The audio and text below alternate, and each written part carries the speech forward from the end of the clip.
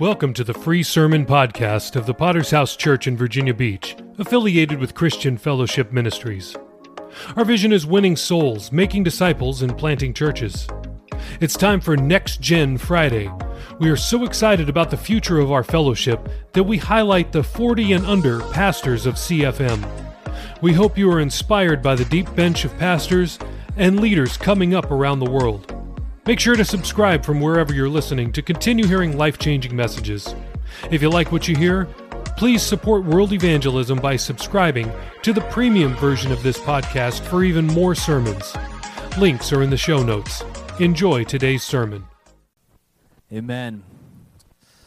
All right, so I just want to thank Pastor Campbell for the opportunity to be up here. Also Pastor Williams and Pastor Tozer as well for their investment into me over these past few years here. I was given this opportunity this was maybe 14 years ago, and at the time I had actually thanked my beautiful wife, who I didn't have at the time, but now I do. So thank you, Gina, for being a great wife. You've been a great support to me.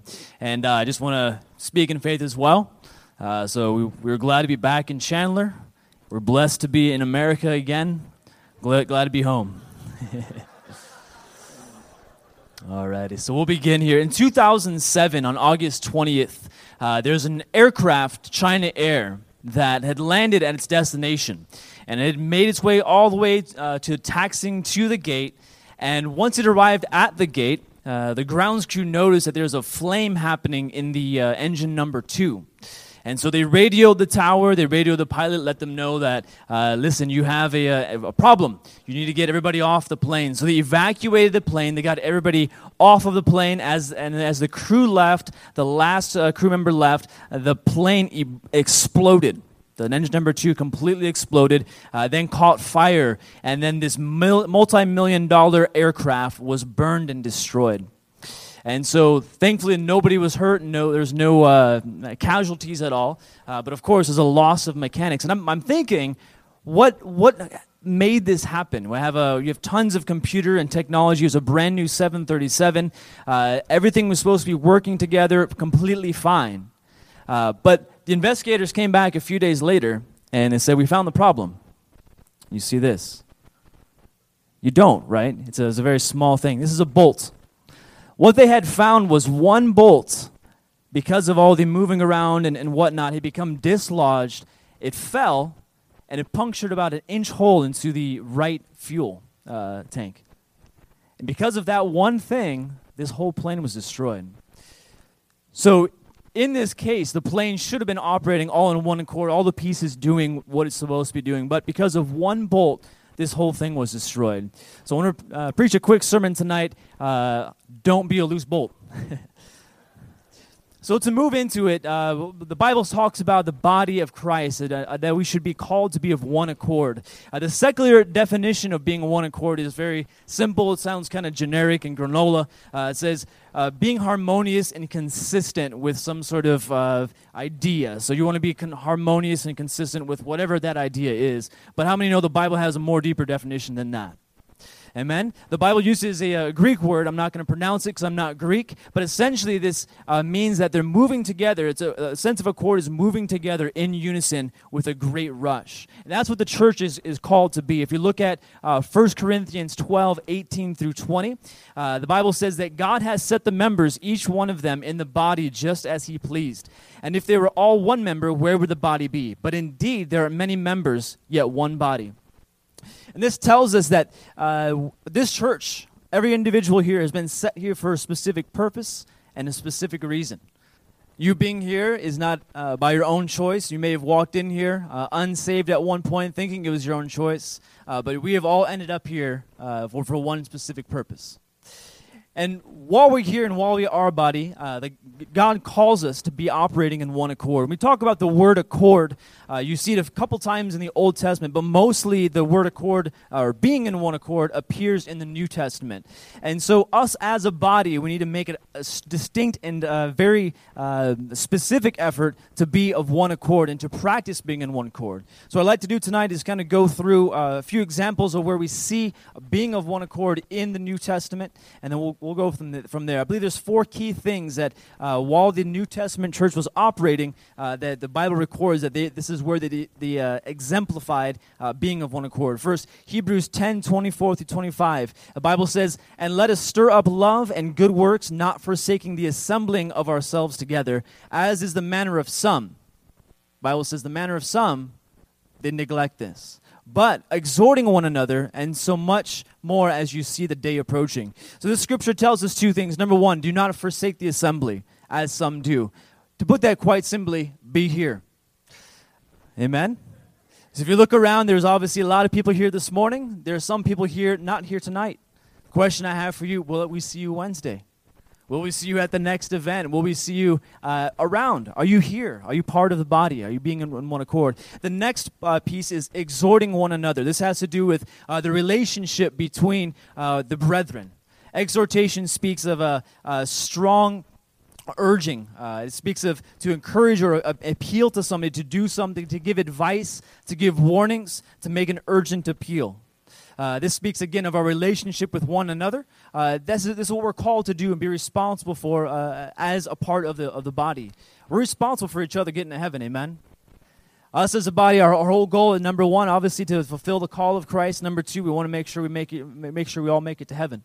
And that's our responsibility, is to exhort one another, to have that relationship with people where we're able to speak into the lives, give guidance, and give direction to one another. The next piece, prayer and supplication. This is going to be in the book of Acts. If you look at Acts 1:14, the Bible says, "These all continued in one accord in prayer and supplication."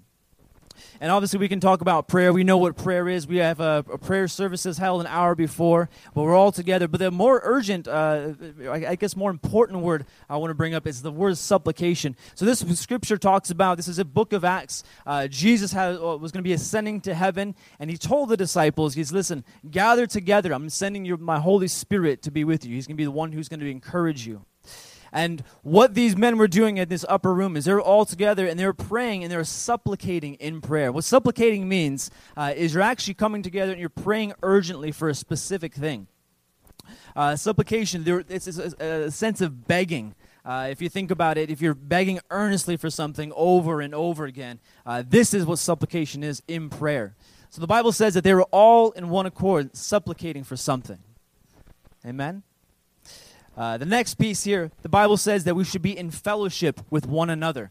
If you look at Acts chapter 2, verses 44 through 47, the Bible says, "Now all those who believed were together, and they had all things in common. They sold their possessions and all goods, and they divided them among all, as anyone had need. So continuing daily in one accord in the temple, and breaking bread from house to house, they ate their food with gladness and simplicity of heart." Amen. This calls us to have relationship again with one another. My wife and I were over the follow-up ministry, and one of the difficult things that we have is this generation is very difficult to actually go into somebody else's house. This is something that's very unusual and very uncommon. We visited a few people, knock on their door, they look at us like we're going to sell them something. And then after we don't go away, they'll let us in for a little bit, and we'll have some conversation with them. But this is a very unusual thing to do. But the Bible says this should not be unusual for the people in the church. So the command is that we need to have fellowship with one another, not only here, not only in our services, but outside this church as well. I can admit to you, I don't know where everybody in this church lives. I don't. I bet there's people here in this place that don't know where I live either. The challenge is, how do we overcome that to be in one accord? The other situation, I bet there's people here that don't know somebody else's name who's maybe been here for 15, 30 years. It's true. We don't have, there's the situations where we may not have relationship. There's people here who've been here for 15, 30 years and don't know somebody who's been here for 5 days. It goes back and forth. The Bible calls us to have fellowship, to reach out, to embrace one another, break bread from home to home. And this, the Bible paints a picture, if you're operating in this confine, you're going to be operating in one accord. The other piece is how you view another person. The Bible says that we should hold somebody in high regard. If you look at Philippians verse 2, 1 through 4, the Bible says, "Therefore, if there's any consolation in Christ, if any comfort of love, if any fellowship of the Spirit, if any affection and mercy. Fulfill my joy, being like-minded, having the same love, being of one accord and of one mind. And the Bible continues, let nothing be done through selfish ambition or conceit, but in lowliness of men, let each esteem other better than himself. Let each of you look out not only for his own interests, but for the interests of others. Again, the Bible speaks of the relationship of the body. How do you view your neighbor? How do you view those who are sitting next to you? What are their interests? What is God going to do in their life? What calling has God placed upon their life that you can help facilitate? Or are we in here tonight seeking our own ambition, our own will, what we want to do? And in that, seeking your own will, this actually crosses into something very dangerous. The Bible does point out that this seeking of your own will leads to something that's actually very harmful, not only to you as an individual, but the church in a whole. The Bible says that this attitude actually is a mark of something called discord. And discord is essentially the opposite of being in one accord. If we look at Jude chapter 1, there's only one chapter, 16 through 19. The Bible's talking about in the last days. This is a mark actually of looking at the church as a whole and being able to distinguish those who are actually of the body and those who are not of the body. The Bible says that, but you, beloved, remember the words which were spoken by the apostles of our Lord Jesus Christ, how they told you there would be mockers in the last time who would walk accordingly to their own ungodly lusts. These are sensual persons who cause divisions, not having the Spirit. The Bible's talking about this is going to be the group of the church, those who are professing the name of Christ, but because of that attitude of self-seeking, that attitude of catching their own ambitions, this is what ultimately causes the discord. The Bible says, essentially, not only does this harm the church, it harms the church in a sense of spiritual growth. If we look at 1 Corinthians 3, 1 through 4, this is Paul speaking to his church. And he wants to see them grow. He wants to see them accelerate. He wants revival to be poured out. But this is what he tells them. He says, and I, brethren, could not speak to you as spiritual people, but as to carnal, as to babes in Christ. I fed you with milk and not with solid food. For until now you were not able to receive it. And even now you are not able to, for you're still carnal. For where envy, strife, and divisions among you, are you not carnal and behaving like mere men? And this is the stop. So we could be in this place tonight looking at our own life, thinking, listen, I'm just be in my little bubble. I'm not going to talk with anybody. I'm just going to do my own thing and do what I want to do. And it's not going to affect anybody. The Bible says here, though, that's going to affect the spiritual growth of the church. It's just like that one bolt. You may think you're doing things that are not affecting anybody else. But that one effect could lead to something that halts the hand of God. Who wants to see the hand of God moving in this place? I want to see revival. Amen? And lastly, the Bible simply says that God hates discord. If you look at Proverbs 6, 16 through 19, it's very interesting. There's not a lot of things. Well, there's quite a few things that God says that he hates. But he gives us a list. He says, there are 6 things that the Lord hates. Yes, 7 are abomination to him. A proud look, a lying tongue, hands that shed innocent blood. That's murder. Anybody murders in this place? Hopefully not. A heart that devises wicked plans, feet that are swift to running to evil, a false witness who speaks lies, and then lastly, an abomination, and one who sows discord among brethren. What's discord? Who's a sower of discord? Bible says that of the abundance of the heart, the mouth speaks. A lot of times you can figure out where discord is coming from by the speech that comes from the person. Even maybe the speech that comes from you. Do you know somebody, or maybe are you somebody who always has a better way? Who looks at the church, looks at the outreaches, looks at the sermons, says, you know what? We can do it better. We can do it some other way.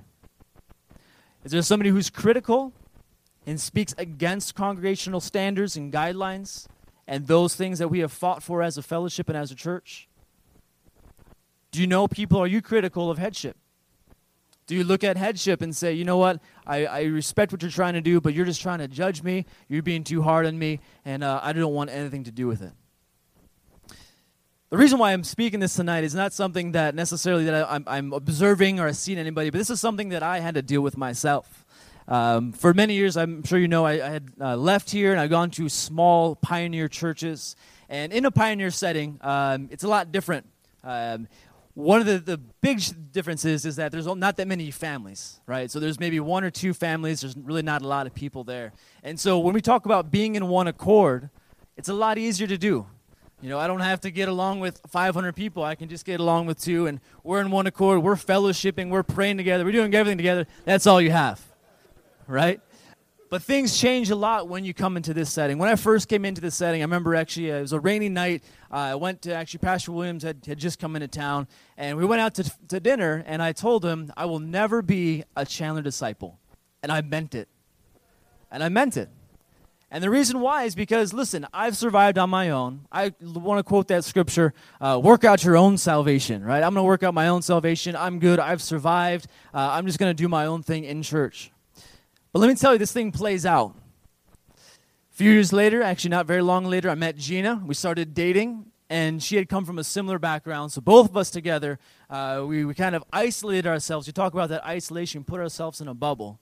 And you're like, you know what? We understand, like, we're Christians. We want to put the Christian label on it. But, we're not really going to follow direction and follow leadership. What ended up happening, and there's a lot of details that go into it, but there was a time where we needed our headship and we needed our pastor's backup. And do you know what happened? They weren't there. Not because they didn't want to be, and I'm struggling in prayer, and I'm praying, and we actually fasted trying to figure this out, and God pointed this out to me. He says, listen, he already told me, I've called you to this church for this time, for this reason, like we just said. You need to be in one accord. I don't care about your past. I don't care about where you came from. You're here, you're now. And so that changed that entire environment. And what it gave me a revelation of is what actually headship is here for. And especially as a church kid, I think we kind of look at headship growing up as this authoritative figure that doesn't really want to see our best interest per se. But let me tell you that headship's here for a good reason. I want to look here, just identify this. This is essentially a heart issue that needs a fix. And this is where I was able to reach, and I was able to essentially turn this and go on for Jesus. I want to read to you first in 1 Peter 5, 2 through 4. This is just a recognition that, listen, God has placed those in authority over us for a purpose. Just as God has placed here for a purpose and saved us here for a purpose, our pastors and our headship are here for a purpose. The Bible says, shepherd the flock of God. This is a command to pastors, which is among you, serving as overseers, not by compulsion. Nobody forced these men to do this, but willingly. Not for dishonest gain, but eagerly. Not as lords over those entrusted to you, but being examples to the flock. And that's what I had to realize, is that, listen, I could look at my headship and I'd say, you know what? They want my best interests. They've been placed here by God to shepherd me, to help us through, to guide us, again, to see heaven, help us see us make heaven our home. And that's a command not only to the shepherd, but to the elders as well. Like this is your position to care for those. The Bible then continues and speaks to the young crowd and says, 1 Peter 5, 5 through 7, likewise, you younger people, submit yourselves to your elders. Yes, all of you be submissive to one another and be clothed with humility, for God resists the proud, but gives grace to the humble. Therefore, humble yourselves under the mighty hand of God, that he may exalt you in due time, casting all your cares upon him, for he cares for you. Number one, getting it right with headship. Number two, humble yourself and submit. That was the other thing that I had again. We ended up, to fix the situation, we talked to Pastor Williams and Pastor Campbell at the time, and our hearts going into it were, listen, I don't care what we think. I don't care what the outcome may be. This is our headship. We're going to submit and do things right. So that's where we were able to change it and be of one accord, again, aligning ourselves with what God is doing in this place. And God's been doing a great work in our lives. We do appreciate it. So in conclusion, I just want to ask you about you. Are you a loose nut, loose bolt? Do you have, if you look at your own life right now, do you have items of, if you look at yourself, are you seeking your own thing? Are you doing your own thing? Do you have your own thing that you're pursuing? Have you lost the cares about other people? Amen. The Bible says that this is what needs to happen in the work of God for revival to flow through. Like we said, we want revival in this place. We have prophecies that God's going to pour out his Spirit, and we're going to see souls. We're going to see revivals. I want to be part of that. I hope, believe that you do too. So the question is, Are you on accord? If I could have you bow your head and close your eyes.